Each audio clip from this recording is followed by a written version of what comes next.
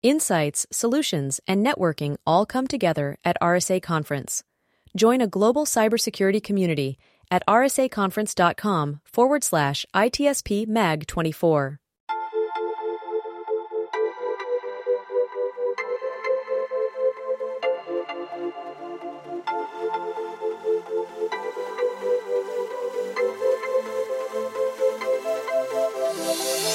Welcome to the intersection of technology, cybersecurity, and society.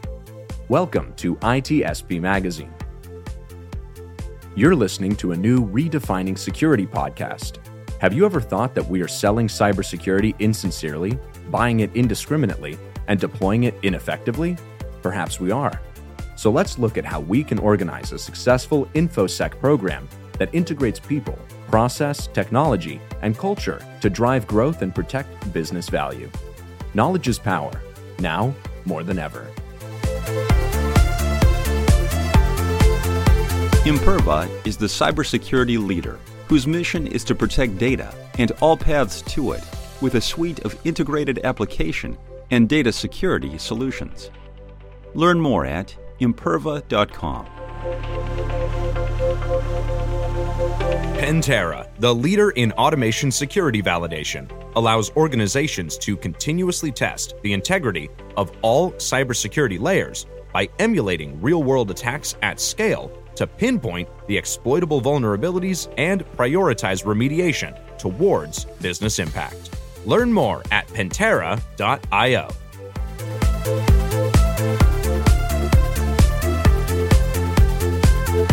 All right, here we go. This is Sean Martin. You're very welcome to a new episode of Redefining Cybersecurity here on ITSP Magazine, where I have the distinct pleasure of trying to figure out how to operationalize security in the business, not just to protect what it has, but to protect and enable growth as well. And even just protecting what you have can be difficult when you start thinking a little more broadly and progressively. It gets even more challenging. The conversations at the business level to make that happen become a little more complex. And so thankfully, I don't have to do that job. I just get to talk about it with people who have done it, don't want to do it, analyze it, help people in that role. So I get to pick their brain, and I'm thrilled to have Allie and Jeff on today to help me have a conversation around security metrics. Do we measure? How do we measure? Do we know we're doing it right? What really matters? So not a small topic, right? There's a lot to cover there. We'll see where we go with this one. I'm excited to have this conversation. Before we get there, though, Allie, you've been on the show, but for those who haven't listened to those episodes yet, first, go listen to them. And then two, do a quick intro to who Allie is and what you're up to at the moment. Yeah. First off, thanks so much for having us. Super thrilled to be back. I'm Allie Mellen. I'm a senior analyst on the security and risk team at Forrester. I cover security operations, so all things people, process, technology, and the SOC. From a technology perspective, that's EDR, XDR, SIEM, SOAR, security analytics, and then other is ransomware, MITRE ATT&CK, nation-state threats.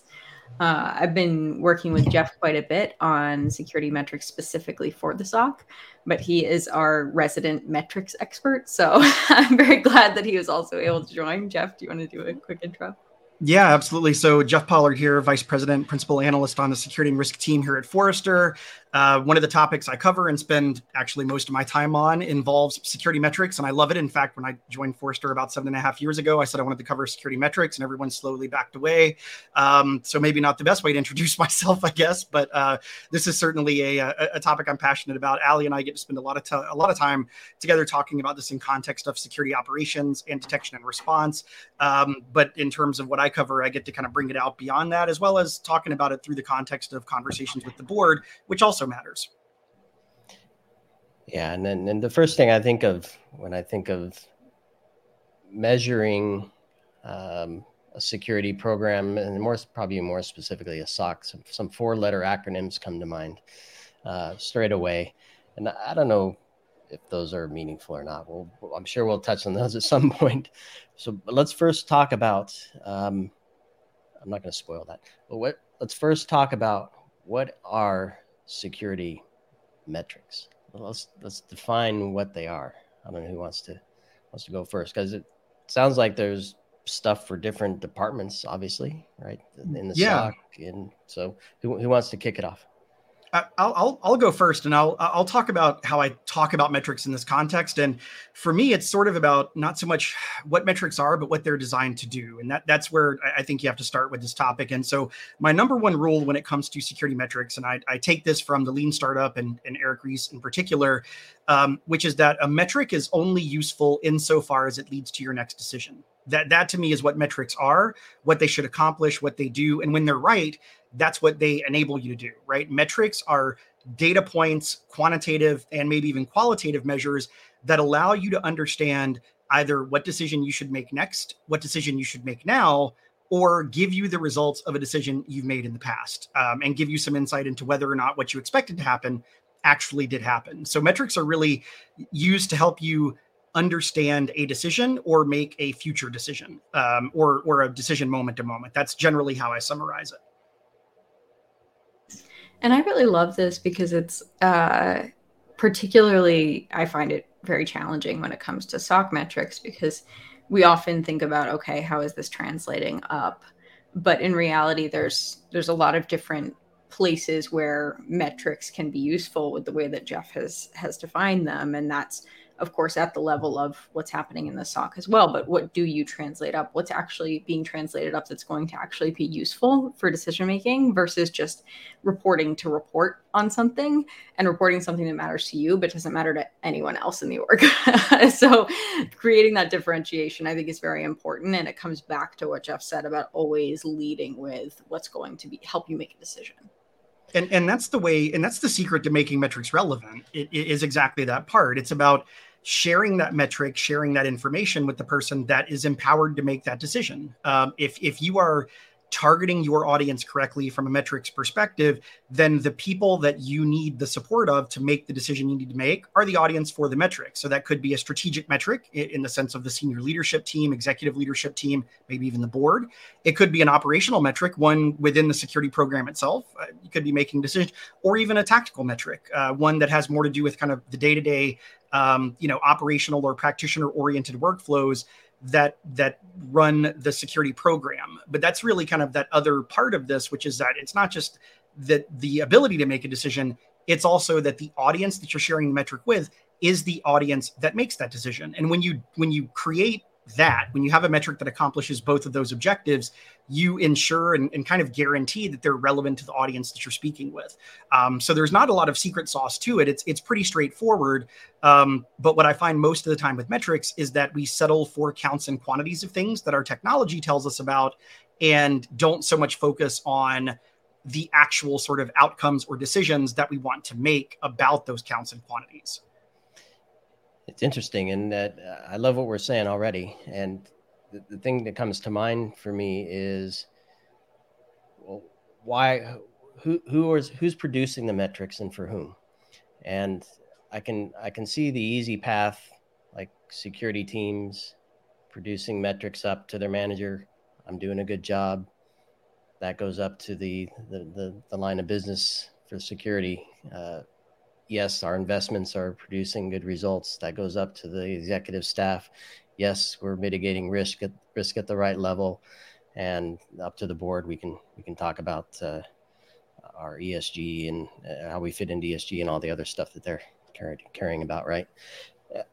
And then potentially back down, right? Well, here's how our department's doing. We need to adjust your role in these ways, and perhaps even cross team, right? So development to SecOps to SOC and kind of those interactions, perhaps.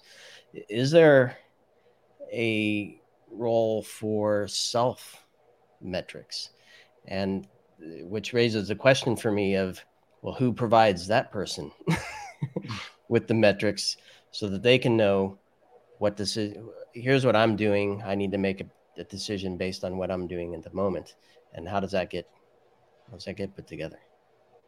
Yeah, so I think part of that, Allie, I want you to answer this in context of the SOC and security operations, especially for practitioners. But often when I see that from a leadership perspective, whether it's a leader evaluating themselves or maybe even their direct reports, that's where you do need strong coaching, strong talent development. You actually need something in place where you have more of a curriculum and succession planning, so you understand the kind of career journey that personnel are on, because those are meaningful metrics. One of the best things that I've ever heard from one security leader I talked to is that they kind of made liberal use of internal HR platforms because they had to use those, not because they wanted to be clear, but they made liberal use of these platforms to conduct surveys after a security practitioner was staffed on a project across teams, for example. So a security architect, a security practitioner was assigned to work with the dev team or the data analytics team, something like that, and provide some security expertise within that team. And when those projects would wrap up, that leader would send out a survey and effectively say, hey, did the security architect help you? What was this engagement like? Did they solve problems for you? Were they did they act as a policy gate or as an enabler of success? Like, what was that interaction like? And this leader did this not just because they wanted to understand the sort of sentiment of what happens when security works with other parts of the organization. That was definitely part of it. But the other thing this leader wanted to understand is the recognition that often one of the ways when we're developing security talent that we struggle is that security practitioners have boatloads of technical expertise, right? We are an expert-oriented practice and profession. And often the thing that you have to develop with future leaders, with more, as you want to gain influence in the org, is to develop those soft skills, what we often call soft skills, right? Kind of working with other groups, having some empathy, understanding shared objectives, and helping people accomplish their goals. So this was a mechanism for that leader to then go and understand whether or not the people reporting to them needed some help with things like that, right? Was this person enabling you, or were they an obstacle? So they would do a survey on that. And that was one way that they collected some of that, not self-feedback, but it was feedback about practitioners across teams. I think that when you get into earlier stages in careers, it's a little bit different. And I think when you get into some of the functional roles like security operations, for example, that's where some of, a lot of those metrics about the individual are super important, not just about the program, because you want to cultivate and enable your talent to progress the way they want to progress. And Allie, I know you've talked about this a lot in your research, so I'll kind of hand things to you on that. Yeah, thank you. And I think it's an interesting question because to me, it's very, there's a lot of different ways you could take that. It depends a lot on what you want to get out of it. Like one of the challenges that I see and that I've seen in a lot of the research that I've done on the security analyst role is that they're kind of on their own island. They're kind of left to their own devices in a lot of ways. And that means that you have a lot of control over your own destiny. It also means that you are scrambling from the start to make sure that you're headed in the right direction and you don't actually have the experience to know what the right direction is. So it's very challenging in that way. And so when I think about this question, I think about, well, what do you actually want to do from day one? Like, what's your goal? If your goal is the leadership route, then the metrics that you choose to operate under are going to be leadership focused, and they're going to be leadership focused through the view of that organization. If it's technical and it's much more individual contributor style, then they're going to be very different ones. But at the end of the day, especially at that individual level, when you're thinking about what you are looking for in the next step in your career, you need to be the one defining those metrics. Now, there's going to be, hopefully, in an ideal scenario, someone who is your manager, who is setting some type of metrics for you. I think that we've all been in situations where we haven't had somebody who has an idea of what success looks like in a particular role. Unfortunately, it's an unfortunate reality of business. But even in those circumstances, there's two sides of this coin, right? There's the side of what is your career? What do you want your career to look like in 5 years? And what are the metrics that you need to align around that? And then on the other side of the coin, what do you want your time in this role, in this opportunity to look like? And that's where it has to be super aligned to the business objectives and to the team objectives in particular, and to excelling in those. And there's a lot of synergies that typically come between those two, especially if you map it out early and continue to reevaluate over time. If you kind of go in and just go where the wind takes you, it's going to be much more difficult to align those. And that's where you'll end up butting heads with either the system or what you want to do next in your career. So we're kind of very, very broad stroke. I mean, I took it down to the individual person, I know, but still kind of broad stroke metrics here. And I'm wondering, is there a way to break it down into what matters for security programs? I'm trying to think of what to ask here. What's important for them to make decisions on that would then define what metrics they should be looking to create and capture. Let's ask that. Yeah, no, I think you're exactly right. So one of the reasons why metrics are so important for security programs, and I'll give some examples of interesting ways that I've seen metrics used in some examples, but one of the reasons I think they're so important is because often within security, we find ourselves being forced to prove a negative, right? We weren't breached. And in some cases, security leaders are frankly superstitious, hesitant, painfully concerned about celebrating a victory because we sort of live in this world where we assume breach, right? It's not when or if. They only have to be successful once. A lot of those things are just kind of, we're kind of conditioned to that, right? So there's almost this degree of superstition of, don't talk about the fact that you're not breached because that means you're definitely breached and you just don't know it. And I think metrics are incredibly helpful here to help security leaders kind of brag about the program, right? Have a little bit of swagger that, yeah, we've accomplished things. Yes, we've been successful. And so what I often find in scenarios like that is looking at things like security maturity as a very basic starting point. I don't really consider maturity or a maturity measure to be a metric per se, but it can give you a foundational sort of quantitative-ish number on where the security program is. So that's kind of a starting point. Hey, we're at this maturity here. We want to stay at that or get better. So this is going to be our journey over time. But I've also seen scenarios where metrics are used for security leaders to influence the rest of the org. I'll give you another example. Everyone knows about what is my least favorite metric, and I'll explain why. The metric of, are our systems patched or not? So, number of system patched with an SLA, often broken up by severity level or sometimes broken up by severity level. Often it's just kind of systems patched or not, maybe not even that granular. Well, that to me is an excellent metric if what you're interested in exploring is how much IT and security hate each other. Because IT deploys the patch and security tells them to deploy all the patches. So it's a great metric at figuring out how tired of security IT is, right? Because they're not patching because they're not choosing not to patch because they just want to spite you. Probably they're busy and they can't patch everything and it takes time. So this is one of those, to me, it's a metric that reflects disconnectedness between two entities better than it shows anything about what you're doing. But there are some scenarios where you can make that a really powerful metric. And one example is to take that and look at it by business unit, by infrastructure team, by region, by asset criticality, or by, vulnerability severity, even, where you can start benchmarking things and saying, hey, it turns out that when I work with this department within IT, we actually get critical vulns patched really, really quickly.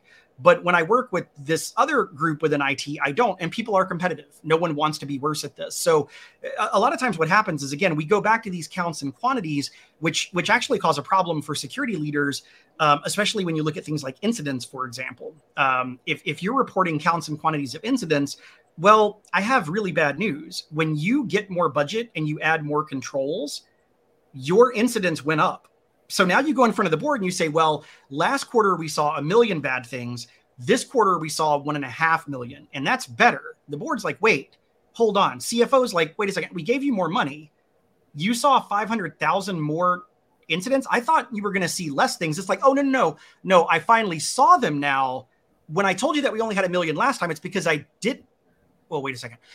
Yeah, I don't know if I want to say that, because suddenly you're saying, you're admitting the last number I gave you, well, that number wasn't real. It was just all we could see. Now that you gave me more money, I can give you the real number. So they wind up kind of trapping security. So often what you need to do is take those existing metrics you have, add a numerator, add a denominator, and that's what can make them compelling for the rest of the organization. It's when you don't do that and you just report them kind of directly that you lose out on a lot of the advantages you could build. Things like comparing it by group where people are competitive. And suddenly if you're benchmarking internally, everyone wants to patch a little bit faster. That to me is what starts to make a more compelling metric, because the decision then is, well, do you want to patch slowly or do you want to patch quickly? You decide. Like, you want to be as cool as the other group here that's got a bright, shiny green color? Or do you want to be bad like the group that's got the bad red color? Like, you pick. And it also gives context, right? Because like the original, like if you just have the incidence metric, then the board or whoever's looking at that is like, okay, but what does that mean? Like, it's meaningless. Whereas once you incorporate these other aspects, it starts to mean something. It starts to sound and look like forward progress or backward progress or something tangible. So. And Allie and I use this a lot in context of detection and response. One of the things that I find is take mean time to detect, mean time to respond. I was going to see if we get through without mentioning that. We can, I mean, just like the art, obligatory MTTD, MTTR mention, right? So those were the four letter I didn't. There you go, right? Well, so are these metrics good or bad? Should you have them? Yeah, probably. But there are ways to make that more interesting, because these are good metrics in context of forecasting headcount and capacity and throughput. For example, if your company is growing at a certain rate, if you have a certain number of employees and you plan on hiring more, and you have a certain mean time to detect, respond, to detect or respond today, well, if you add 10% to the employee count of the enterprise, and that leads to 10% more incidents, if you start to understand that fraction of how these things relate to each other, well, you can suddenly take MTTD and MTTR and say, well, if we see a 10% increase in incident, then it's likely that we're going to see a 15% slowdown in mean time to respond because of throughput or bandwidth. That's a great headcount metric. It's a great operational metric, but you can also use it with, with CFO, with HR, with IT, if you report into IT, or even a CEO, if you're fortunate enough to report there, to say, look, if we're going to grow the company, I have to grow our SOC team. Otherwise, we are going to it's going to take us longer to respond to things. And we've agreed as a group that we want to have an MTTR of 15 minutes or 1 hour or 2 hours, et cetera. So there are ways to take some of those conventional ones that we use, like those 4-letter acronyms. You mentioned the MTTXs of the world, and make them meaningful, but not by saying it takes us 15 minutes to detect. Like that, okay, is that good or bad? I don't know. Maybe it's great. But if you start to say, well, it takes us this long, but if we grow this much, we need to make some changes. We need to grow the team. We need to work with an external partner. Suddenly that's more meaningful. Yeah, and I often look to other industries for inspiration for some of these things. And I know in the healthcare world, they put a big emphasis on readmission, right? If you can actually treat the problem properly up as early as possible, and when you finally catch it, to get it to where you're not bringing a patient back or keeping them in for an extended period, that's maybe the MTTX example as well. But so one is easy, right? They don't come back, or they come back very few times or whatever. But how do we as a group have these conversations then with the leadership? Because a lot of what you just described, Jeff and Allie, is kind of presenting the negative, presenting that we gave us more and we're doing more, which increased numbers, which don't make sense. There's a lot of weirdness in this for people that don't understand, and then perhaps maybe not meaningful enough information for the teams that are doing it as well. So how do we have those conversations at both ends of both sides of the metrics? Yeah. So I think on the readmission side, Allie, I want you to jump in with that one in a second. But I think that what you hit on, it's funny, the journey of this conversation is kind of how most of my inquiries go about this topic, which is we start with a discussion on metrics. And I kind of walk security leaders and their teams through this methodology of you need to make a decision and kind of strategic, operational, tactical, leading, lagging, coincident, and sort of walk them through it. We make up a few metrics and then they say, okay, that's awesome. It's also super hard to do, right? And I'm like, yeah, that's why I do this. I get to talk about it. You have to do it, but we can help. So like you said in the intro, right, Sean? But then what happens is then it turns into storytelling, because when you start sharing this metric, whether it's inside the team or outside the team, look, no one gets excited about data unless they already understand the problem, right? That, like, the only time you get excited about data is when you actually understand something. People get excited about stories.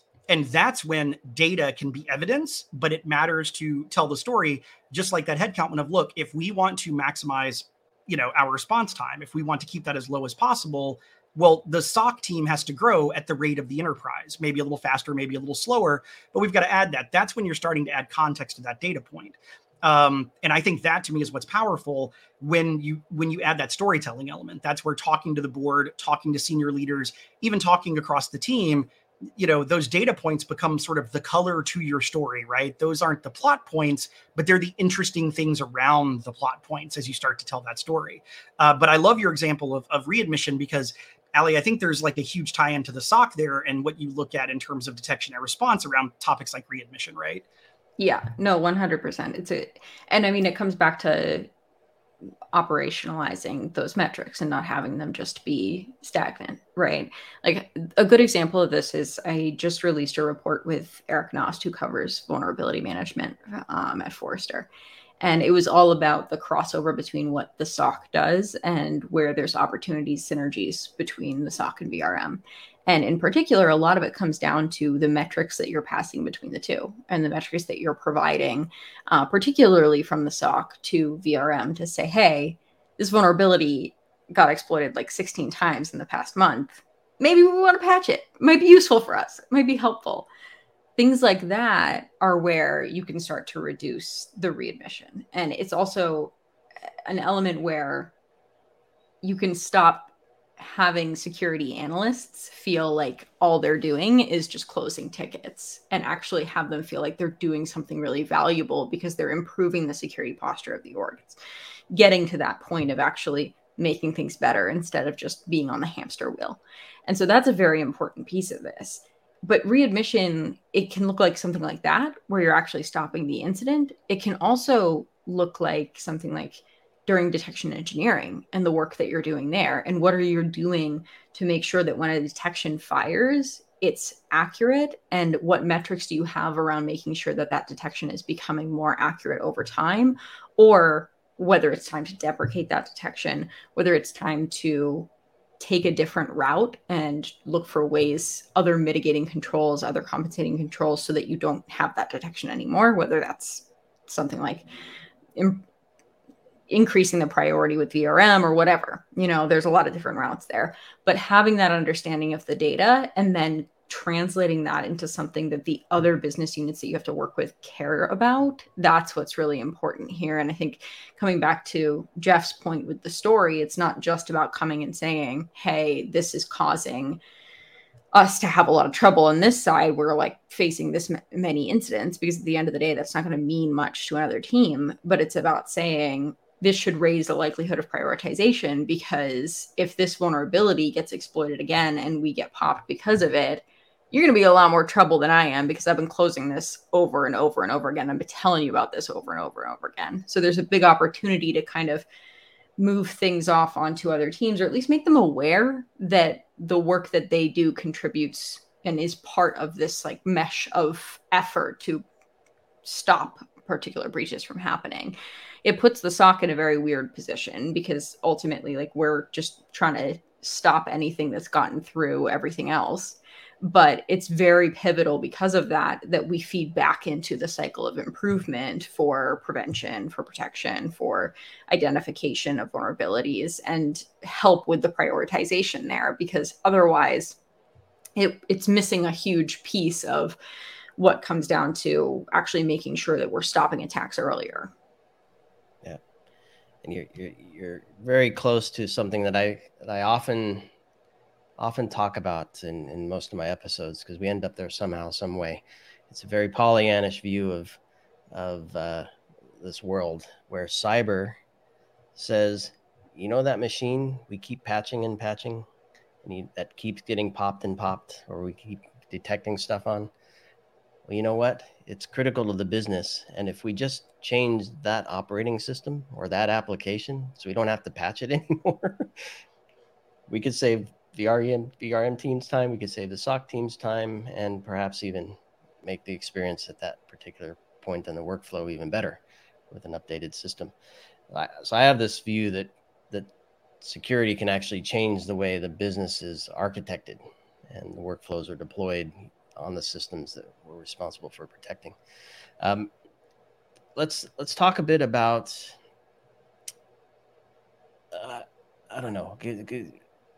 percentages? You mentioned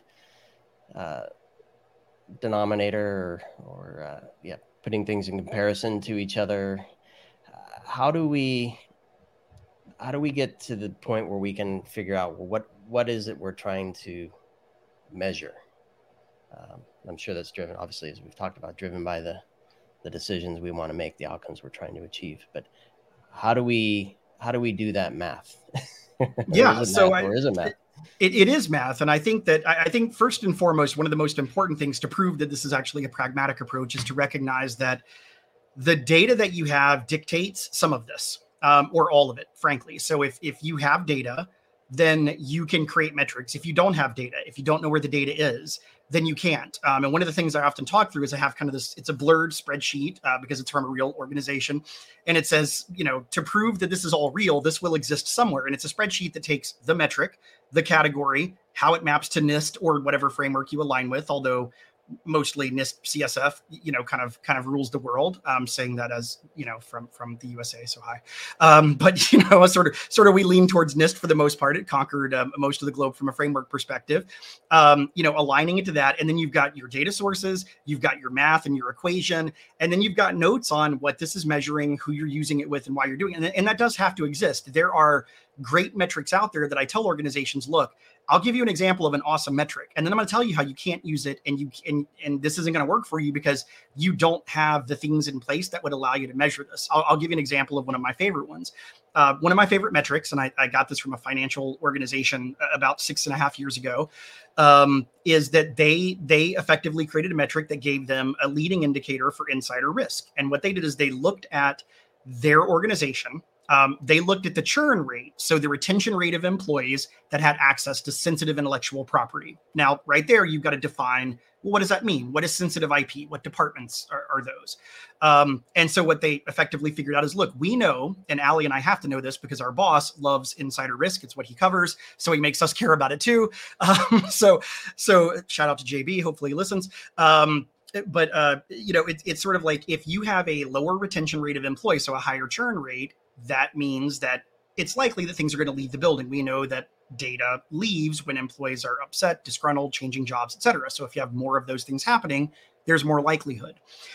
So what they did is they created a metric that was churn rate based on employees with access to sensitive IP. Now, that metric is very difficult to create, first and foremost, because in almost every circumstance where I've had a client implement it, the HR team comes back and says, no, you can't have that data. It's not your department. You don't get retention rates. Then the security leader has to say, right, but I'm using it for this. And then HR says, okay, you can't tell anyone on your team. And of course, the CISO's like, of course, because they're often not the one putting together the metric spreadsheet, right? They have a direct report, but it's compartmentalized information, right? This is considered to be dicey info to sort of broadcast across the enterprise. So the security leader does that, but let's talk about the decisions that you can make as a result of that. And these are the real decisions the company that shared this with me wanted to make. So what they really wanted was to be able to go back to these departments and say, we are overly permissive. We are giving way too many people way too much access. And while security owned IAM provisioning, meaning the actual allocation and entitlements, they didn't own the decisions for it, right? The group decided who got access to what. So the first thing they wanted was to basically be able to say, we should refactor how we give permissions because we're just overly permissive. They were unsuccessful persuading business units to do that. Well, their fallback position was, well, we have UEBA or security analytics, probably the better term today, capabilities. And we also have EDR that could give us insight into information leaving. And the deployment is slowed down in various departments. So that was kind of the fallback position, which was, okay, you have a high churn rate. You have employees with significant access to sensitive intellectual property, and we have endpoints that are not covered enough. Well, that's what we're going to use to accelerate it. So then they add another component to this, which is they have coverage on the endpoint or not to detect insider threat, or they have an insider risk tool. So when they go in front of the steering committee and say this metric and talk about the fact that this is a problem, high churn rate, low coverage for security controls that could detect this, and sensitive access to IP. Well, look, this is a little bit of a Mary Poppins view to some extent, to your point about sort of Pollyanna. But what did they get from the steering committee is, okay, we need EDR to be accelerated in terms of deployment on these systems. There are no more excuses from end user compute that are acceptable, period. We've already bought the tool. we're paying for the tool, deploy it, right? Now, about a year and a half later, they actually did get the full refactoring of permissions and entitlements, which they wanted. But there's an example of where you can take, and kind of a long one, sorry, but there's an example of where you can take some things you might have, things like EDR coverage, things like access to IP and IAM entitlements, and then leverage those things together in concert with other metrics, maybe outside of security, to then go to the steering committee and say, this is an unacceptable risk. So that's kind of how this process works. Now that's a unique example. And again, that to me is like a level 400 metric, right? Like that's, you're getting close to graduating college when you have that metric. You're not starting there when you're in 101 and 201. You've got some other things to get there, but that's an example of where you can get when you start building it out this way. No, I love it. Not too long at all, because it's real. Yeah. It's real. And it's not a simple one, right? It's a difficult right. one, but it's a powerful one. And again, really what happened there is, keep in mind in this scenario, security already bought the EDR tool. They already had the budget for that. They weren't convincing anyone for that. They were literally just saying, hey, we need to deploy this. And end user compute was coming back and saying, okay, but you have 35 agents on the endpoint, which also is a valid concern. That's Allie's problem to solve, because she also covers That's EDR right. for us. And I know she's ranting at vendors about that, about too many agents and things like that. But that was an example of where they were saying, hey, I understand, like, we're sorry. But at the same time, this is a real problem. Yeah. So Allie, I can take you two different directions here for my next thought, because one is, who defines what the metrics should be? Because in your scenario, you have, I don't know who led that, but it sounds like a risk thing. It sounds like, well, certainly insider risk was the driver, but security is involved there. HR is involved. I don't know what other data sets. So who drives that? That's one path we could go. The other is, are we too close to our own data? And should we have some, like a data engineering role that owns those relationships and helps us as security leaders kind of figure out how to get what we want out of it? Maybe they're connected. I don't know, but take a path. Interesting. Well, Jeff, I want you to start by talking a little bit about, because it sounds like security was what led that. And so for that specific example, I'd like to hear your point of view. And then I can talk a little bit about, from the SOC metrics perspective, the way that I think about the different levels of abstraction and where is being led. So Jeff, do you want to start by tying a bow on the example? Yeah, so that was led by security. It was 100% within security, basically saying, look, we have this problem. I know stuff can get out of the building.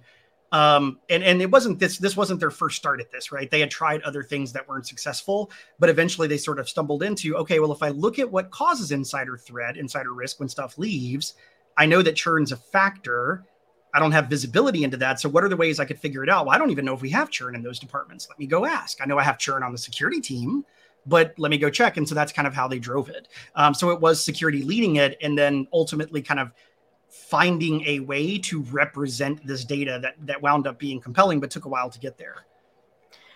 And then on the SOC side, so this is actually very challenging.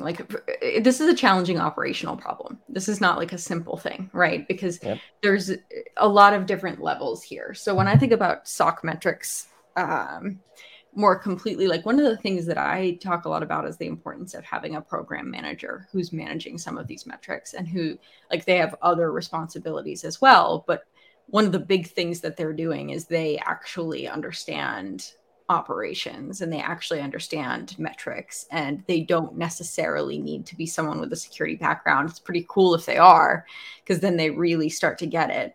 But ultimately what they need is a mix of experience where they can work with, in this case, the security discipline, to understand what metrics are going to be important, and then to identify how to measure those metrics. Now that's at kind of that operational level of what's going well in the SOC and what isn't. The handoffs are really what's most important here, because the drivers for collection and presentation of these metrics and operationalization of these metrics are going to be within the individual teams that are driving them. So you're going to have the CISO coming to these teams and saying, hey, I need to have metrics around success. The SOC needs to be in the program manager or the SOC manager needs to be prepared with the right metrics there. They cannot be just taking whatever it is, whoever wants some information and saying, okay, these are the metrics they asked for, these are the metrics they're getting. They need to give information that's actually going to be useful for them. And I think that's really important, is to not just accept what you're asked for. I mean, obviously, give them what they ask for, but give them things that are really useful if they're missing them too, and kind of take some creative freedom and creative license there, because that's a representation of what your department is doing well or poorly. And it's much more important for you to take ownership of that and to showcase that in the way that makes sense, that you know is going to make sense for them and is going to give them what they need. When you take this a level below, like, I think the most important thing, and the thing that I see missing the most often, is just actually having someone who is keeping track of these metrics. Like, that's what's really missing. Like, when I think about a detection engineering function as an example, one of the issues that I often run into is you get a bunch of people who are really excited to start building detections, but they're not actually testing them. They're not actually seeing if they're working or how often they're firing or whether they ever fire or ever fire again after the first time. Those are the types of things that you need to actually measure. And so at that point, it comes down to more of recognizing this as like an actual enterprise function, as opposed to just something that people are doing because they know they need to do it. Jeff, I kind of definitely butchered that compared to some. I think you're totally right. It's like, look, there's nothing like, the best thing in the world is building a YAR rule. The worst thing in the world is figuring out if it matters. Like, sort of, it's just not exciting. It's like, I'd rather build another YAR rule because now I learned how to do it. So, Allie, I think you're exactly right. And I think your point about having someone attached to this, metrics are a luxury problem. And I don't mean that they're a luxury problem in terms of money. That's kind of true too, but they're actually a luxury problem in terms of time. Everyone is busy. And there are few people in the world, again, don't judge me, that want to sit around and think about this. Now, I do. I talked to one security leader a few years ago, and they actually hired someone that had a marketing analytics background that could come in and work with Tableau, work with Power BI and other things, because they wanted like really, really snazzy metrics. And they just knew they weren't going to build them themselves. And they basically said, I needed someone that worked in an industry, to your point earlier, Sean, about that worked in an industry where they make decisions that are impactful in terms of money based on data. And so they brought in someone from marketing that didn't know security, but had done marketing analytics in various companies for looking at things like, hey, A/B testing, which version of the website works better, et cetera. Money is made based on these things. And they said that transformed part of the metrics program, because now I've got this person that doesn't just do the metrics, they also do the visualizations, and they also help with the storytelling when I spread this internally. And I would say, look, if you wind up in the fortunate position of having a boss that doesn't understand what you do every day, never get upset about that, right? There's nothing better than a boss that has no clue what you do, because then you can tell them what you do. And you can decide what they know if they're a decent person. Although that doesn't always happen, but vacuums get filled, right? So if you're given the chance to establish the metrics that dictate if you're doing well or not, man, are you kidding me? That's the best place to be in the world. Like, I worked 2 hours today. That's 50% more than I worked yesterday. Or things like that. Maybe you want to work on that one a little bit, but that's the point.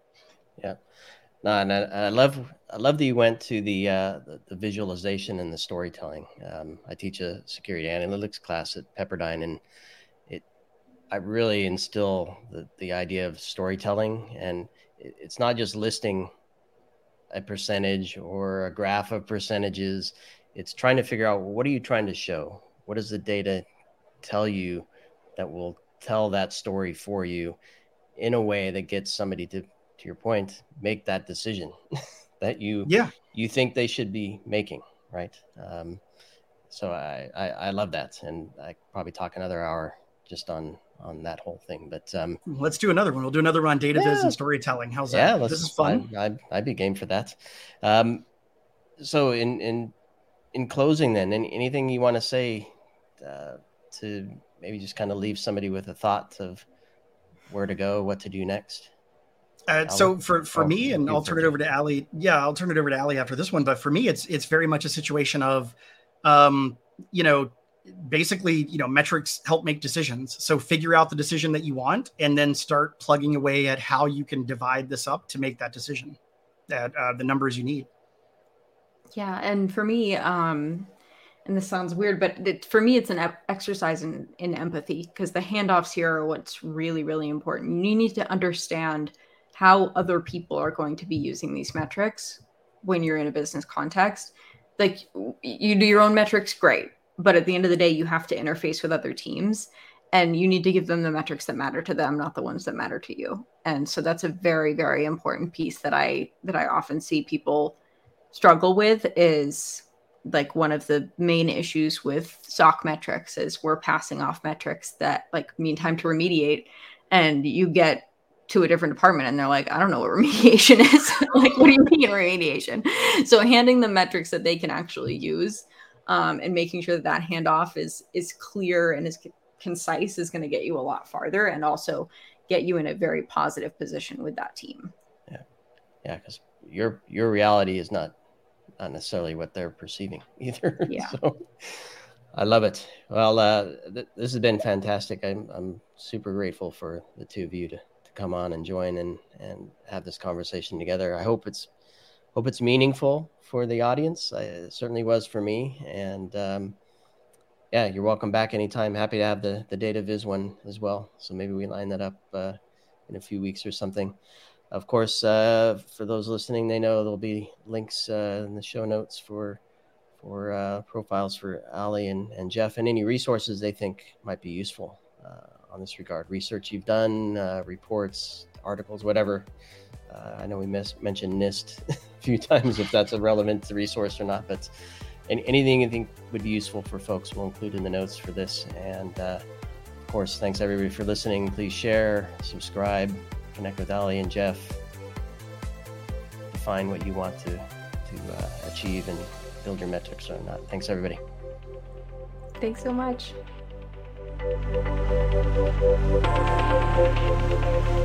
Pantera, the leader in automation security validation, allows organizations to continuously test the integrity of all cybersecurity layers by emulating real-world attacks at scale to pinpoint the exploitable vulnerabilities and prioritize remediation towards business impact.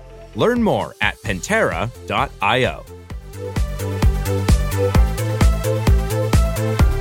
Imperva is the cybersecurity leader whose mission is to protect data and all paths to it with a suite of integrated application and data security solutions. Learn more at imperva.com.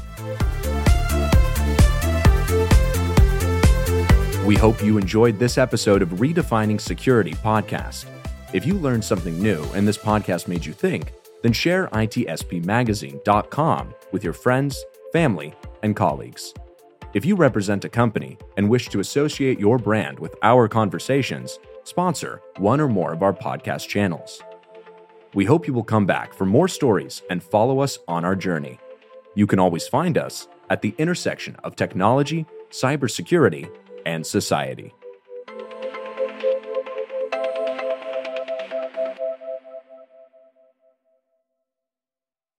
Insights, solutions, and networking all come together at RSA Conference.